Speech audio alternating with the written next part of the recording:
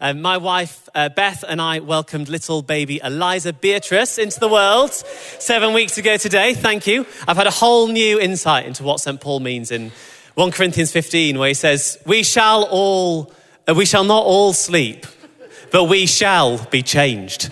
And we've had an amazing first few weeks with her. And thank you so much to all of you for your love and your support in this time. We can't wait to have her baptized into this family soon. If you're new round here, then a really warm welcome. You are almost certainly not the only one. Part of what makes this church congregation such a wonderful community to be part of is that we welcome new people in on almost a weekly basis. And if you're one of them today, welcome. We can't wait to meet you. We can't wait to get to know you and to invite you to be part of this family. Now, as Ben said, we're starting this new sermon series called Amazing Grace, How Sweet the Sight, that is all about the sacraments, because the sacraments are ways that we see God's amazing grace. Normally at St. Thomas's, we would read the Bible first and then we'd work through the passage. But I'm aware that this series, and even the word sacrament, needs a little bit of explaining, needs a little bit of introducing. So we're going to start there for 5 minutes and then we're going to read God's word together and go on from there. Is that okay? Good, because I haven't got any other plan. So, as I said, there's lots of people who are new here. And some of you have joined us from other fantastic churches in the city. And so a question that I get asked quite a lot as one of the team here at St. Thomas's is, what does it mean that St. Thomas's is an Anglican church? What does that mean as opposed to, any other fantastic church in the city where we're preaching God's word and worshipping him in spirit and in truth? And one way to answer that question, it's not the only way, but one way to answer that question is to say that as an Anglican church, we hang our worship around the ministry of God's word and the ministry of the sacraments, specifically these two sacraments of baptism and communion. The word sacrament comes from the Latin word sacramentum, meaning oath or promise. And so the sacraments are ways that we receive God's promises in our lives. The 39 Articles, the Church of England's statement of what we believe, uses this beautiful phrase about the sacraments. It says that baptism and communion are effectual signs of grace. That's beautiful. It was written in 1662. In modern language, the sacraments are signs that do something. A sacrament is a sign that works God's grace in our lives. It's a way that we see God's amazing grace. It's a way we experience God's amazing grace. That means that God uses bread and wine as a sign that Jesus died for us. That's what all Christian churches believe. But what's distinct about the Anglican Church is that we believe that that sign actually does something to us when we receive it. It doesn't just point us to something, it does something when we receive it. As I sometimes say, it's called an altar because it alters us, which is at best a bad pun. The same is true of baptism. It's a symbol or a sign of dying and rising to new life. That's what all Christian churches believe. But what we believe in the Anglican Church is that when we are baptized, that actually does something to us. It's not just a sign that points to something, it's a sign that does something. It's not just a public declaration of faith, although it is that, and that's important. It's not just an action of the church, although it is that, and that is important. It's a means by which God works his grace in our lives. The sacraments are signs that do something to us when we receive them. So over the next 2 weeks with Ben, we're going to look at baptism, and then in 3 weeks' time with Lee, we're going to look at communion. Lee's just pulling a face like that is the first time he's heard that information. But no. But we're starting this series not on the specific sacraments of baptism and communion, but with the big idea that God speaks to us and ministers to us through his creation, through physical things in his creation, and even becomes part of his creation in Jesus Christ. And that changes everything about the way that we understand why God might use these humble things of bread and wine and water so that we can see and experience his amazing grace. So let's read the Bible together. Our passage for today is Colossians 1, verses 15 through to 20. Please, if you've got a Bible, open it up at Colossians 1. If you've got it on your phone, that's great. And if not, it will appear on screen in just a moment. Verse 15. The Son is the image of the invisible God, the firstborn over all creation. For in him all things were created, things in heaven and on earth, visible and invisible, whether thrones or powers or rulers or authorities. All things have been created through him and for him. He is before all things, and in him all things hold together. And he is the head of the body, the church. He is the beginning and the firstborn from among the dead, so that in everything he might have the supremacy. For God was pleased to have all his fullness dwell in him, and through him to reconcile to himself all things, whether things on earth or things in heaven, by making peace through his blood shed on the cross. This is the word of the Lord. Thanks be to God. If you want to state what Christians believe in 10 words or less, I certainly couldn't do better, I don't know about you, than the first half of verse 15. The Son is the image of the invisible God. That is to say, you cannot see God. He's not in the trees. He is not Mother Earth. He's not in statues or visual representations.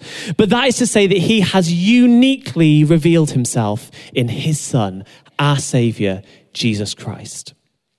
The word used for image here in Greek is the word icon, from which we get the word icon. Now, if you open up your phone, you will see lots of little icons, which if you click on them will take you into the app.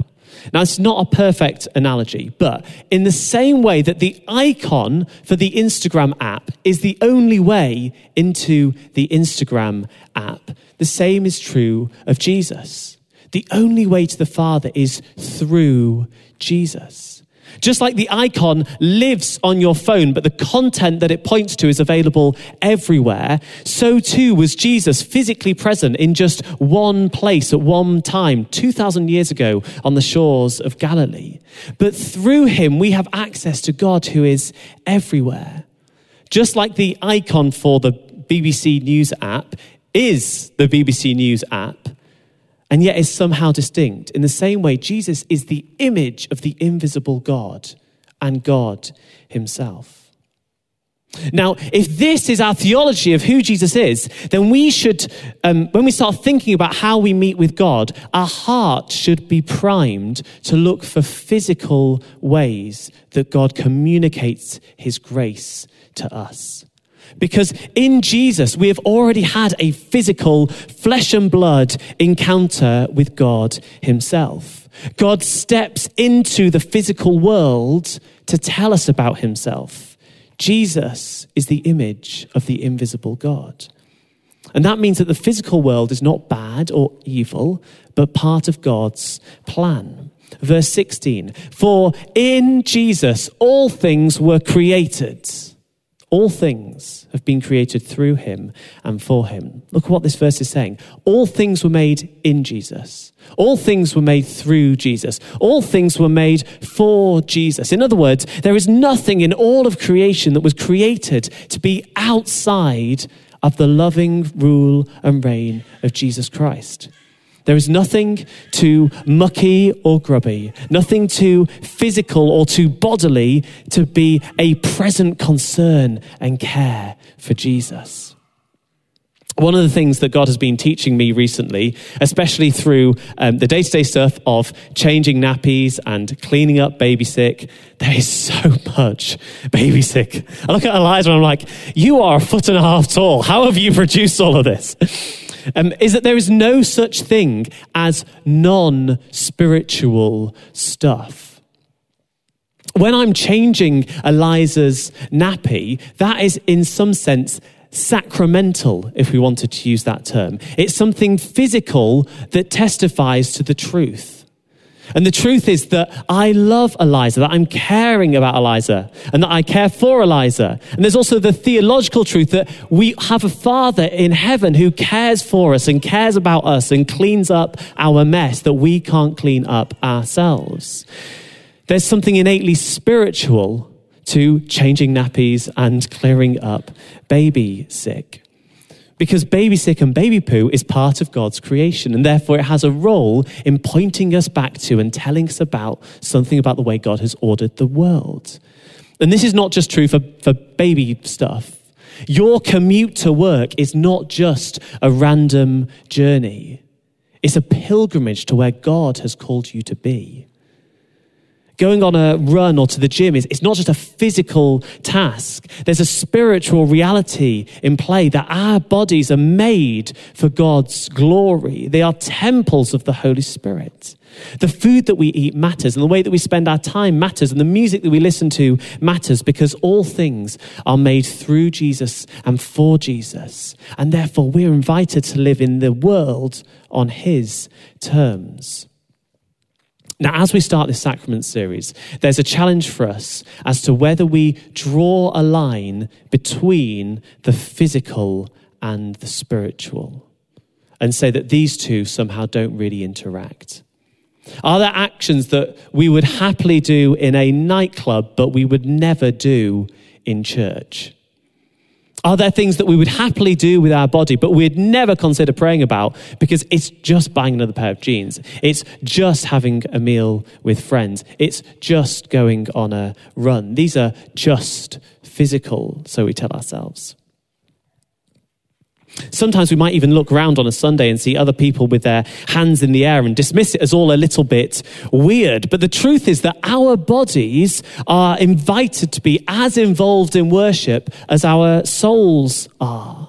Now, that doesn't have to mean putting your hands in the air or jumping about. It could be kneeling or closing your eyes or laying on the ground. But these aren't just physical actions. Let's just dispel that for a moment. These aren't just physical actions, because our bodies were made, verse 16, in and through and for Jesus. And one of the things that we're going to learn in this series, through baptism and communion, is that the physical is spiritual and the spiritual is made manifest in the physical. So let's pause on that for a moment. What might God be bringing to mind now for you? Are there physical things that you thought of as purely physical rather than also having a spiritual reality to them? And what would it look like for God to speak into those as the spiritual realities that they are? Let's read on. Not only did all things come into being through and for Jesus, but he is actively involved in sustaining creation right now. Verse 17, he is before all things, and in him all things hold together. This verse has the whole of the world and everyone who ever lived in its sight. The scope of this text is cosmic. Jesus is Lord over everything. There is no global situation, no matter how terrible, in which Christ is not working to bring wholeness and healing. And so when we pray for peace in Ukraine, when we pray for an end to persecution and abuse, we are praying in line with what Jesus is doing and is bringing to completion one day when he returns. But it also has you and me as individuals in its sights. That's this verse. That situation at home that feels completely out of our control. That problem at work that feels utterly impossible to resolve. That mess from previous mistakes that we feel like we're still working through the difficulties of. Our doubts, our fears about the future. It's easy to think somehow that in these situations, God is somehow a bit distant from them. Perhaps, again, we're coming back to that physical, spiritual distinction to be made here. But the truth is that these situations are held together in Jesus. We are not left alone in them, trying to work out where God is. He is right there with us, holding us together as we piece things back together, and holding situations together in such a way that the end result will be that they testify of his goodness and his mercy and his holiness and his glory. In Jesus, all things are held together.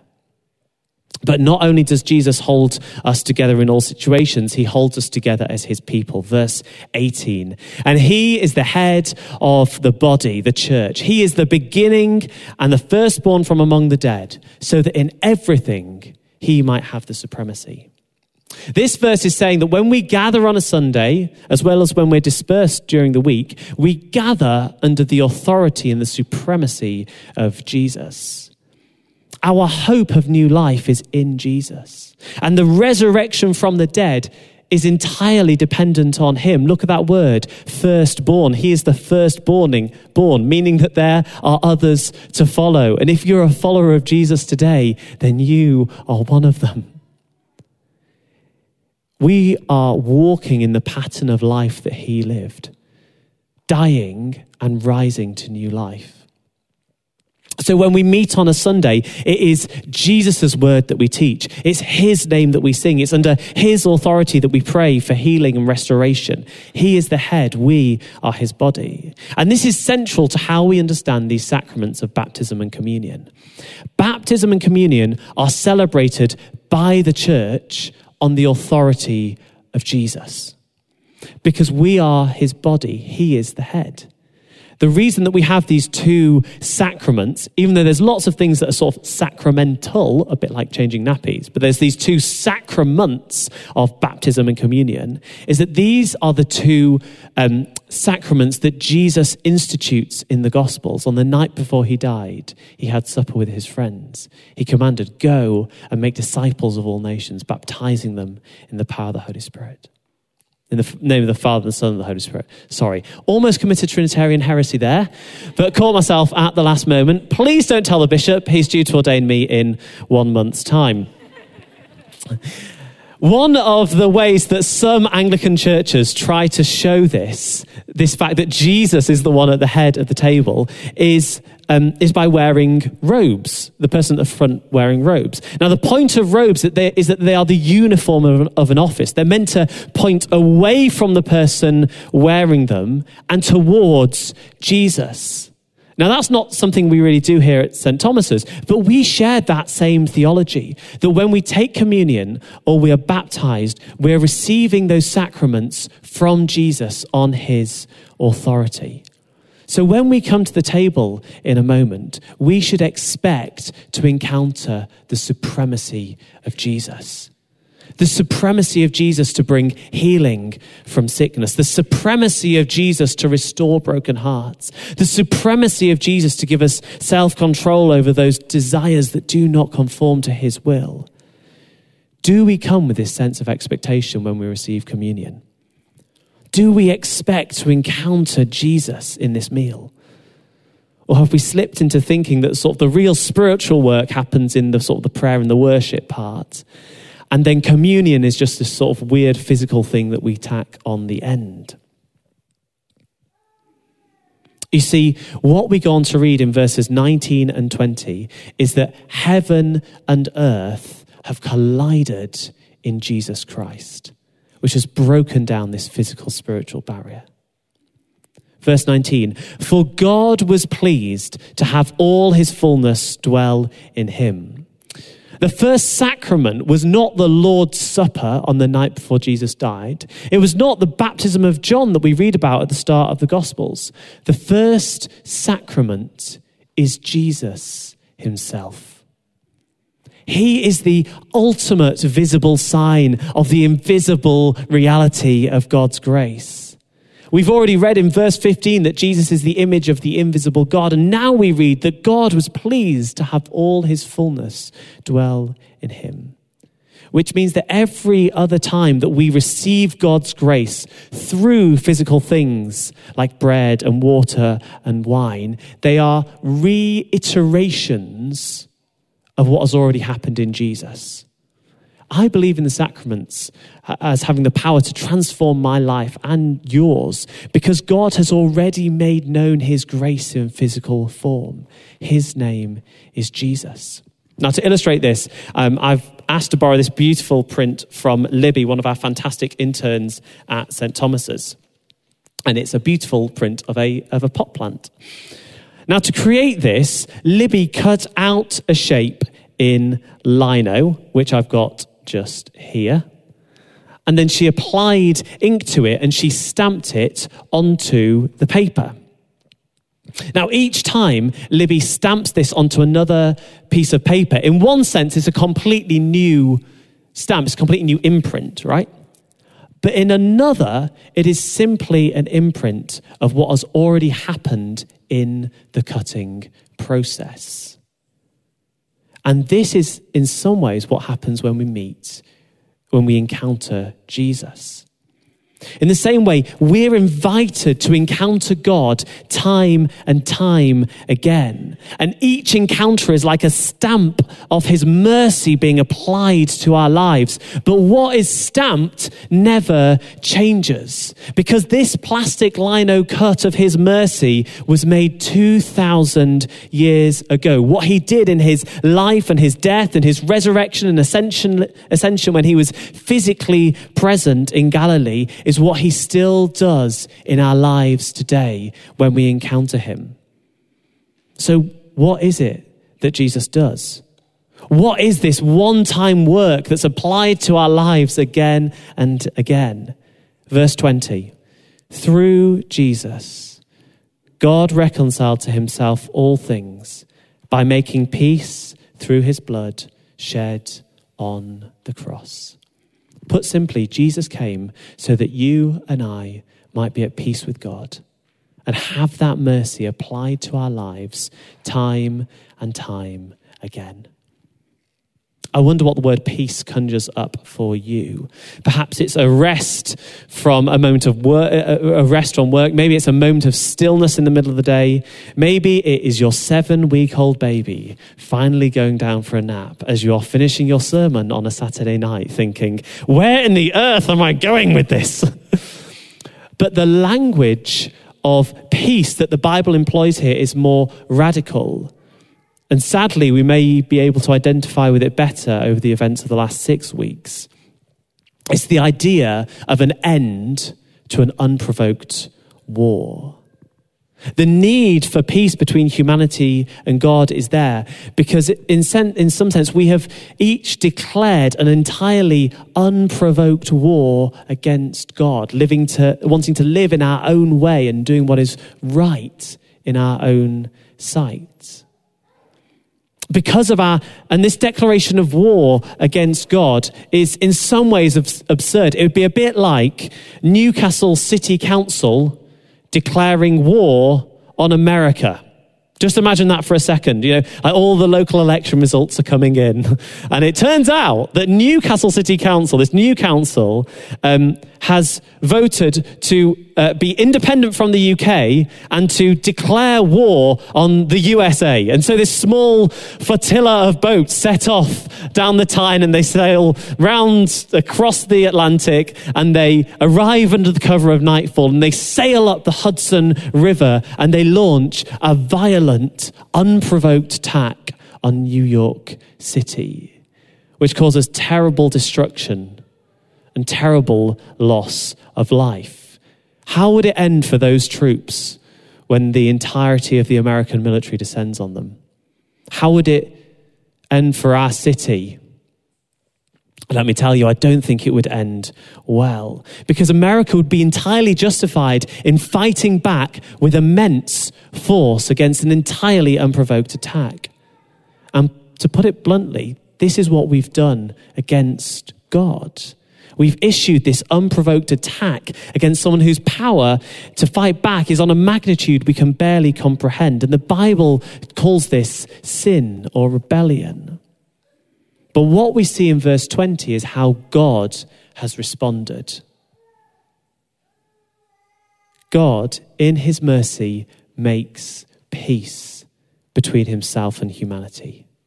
He absorbs the loss. He reconciles the world to himself. He pays the price for that rebellion himself in Jesus on the cross. Our unprovoked attack is forgiven, and the weight of God's almighty power that would have crushed us falls on Jesus, who stands in our place. Verse 19, for God was pleased to have all his fullness dwell in him, and through him to reconcile to himself all things, by making peace through his blood shed on the cross. This is what God has done for us in Jesus. And this is how we now approach God. We do not approach God fearful of what he's going to be like. What is he going to do? When he knows what I've done, how might he react? How might he respond? We don't approach God worried that he's going to declare war on us. We approach God assured of his peace and his mercy and his forgiveness, because what he has done in Jesus is to make peace through the cross and to reconcile us through the cross. This is how we approach the table in communion. This is why we share the peace with one another, because God has made peace with us. So how will we respond to God's gracious forgiveness today? Will we draw close to him, or will we run from him? Will we respond to his mercy by meeting him or fleeing from him? Because one of the ways that this lino cut of mercy is applied to our lives is through baptism and communion.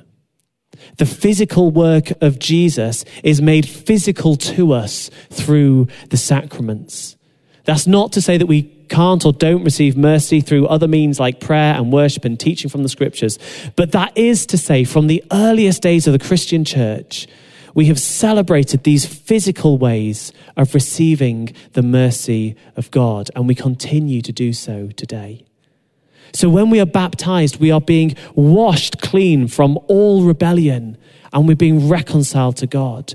What we'll go on to see with Ben over the next couple of weeks is that this means that in baptism we get a new identity, and we can approach God's throne with a fresh confidence and trust, because not only have we heard his mercy declared in his word, we've experienced it in the waters of baptism. In a moment, we're going to come to the communion table. And I want to invite us this week to approach this table with a fresh expectation that we're going to see Jesus move in our lives. Because all creation was made in and through and for Jesus. And he is seated at the head of the table, and he is inviting us forward to come and feast on him in our hearts through faith. We're not just remembering his death and resurrection, although we are doing that. We are receiving the mercy that it brought us in this meal. To finish, I'm going to paraphrase the prayer of humble access, this beautiful prayer from the Anglican prayer book, to help us think about this meal that we're going to receive in a moment. And we're going to explore more of the theology of what's behind these words with Lee later in the series. But for now, let it be enough for us that Jesus has given us this meal of his mercy.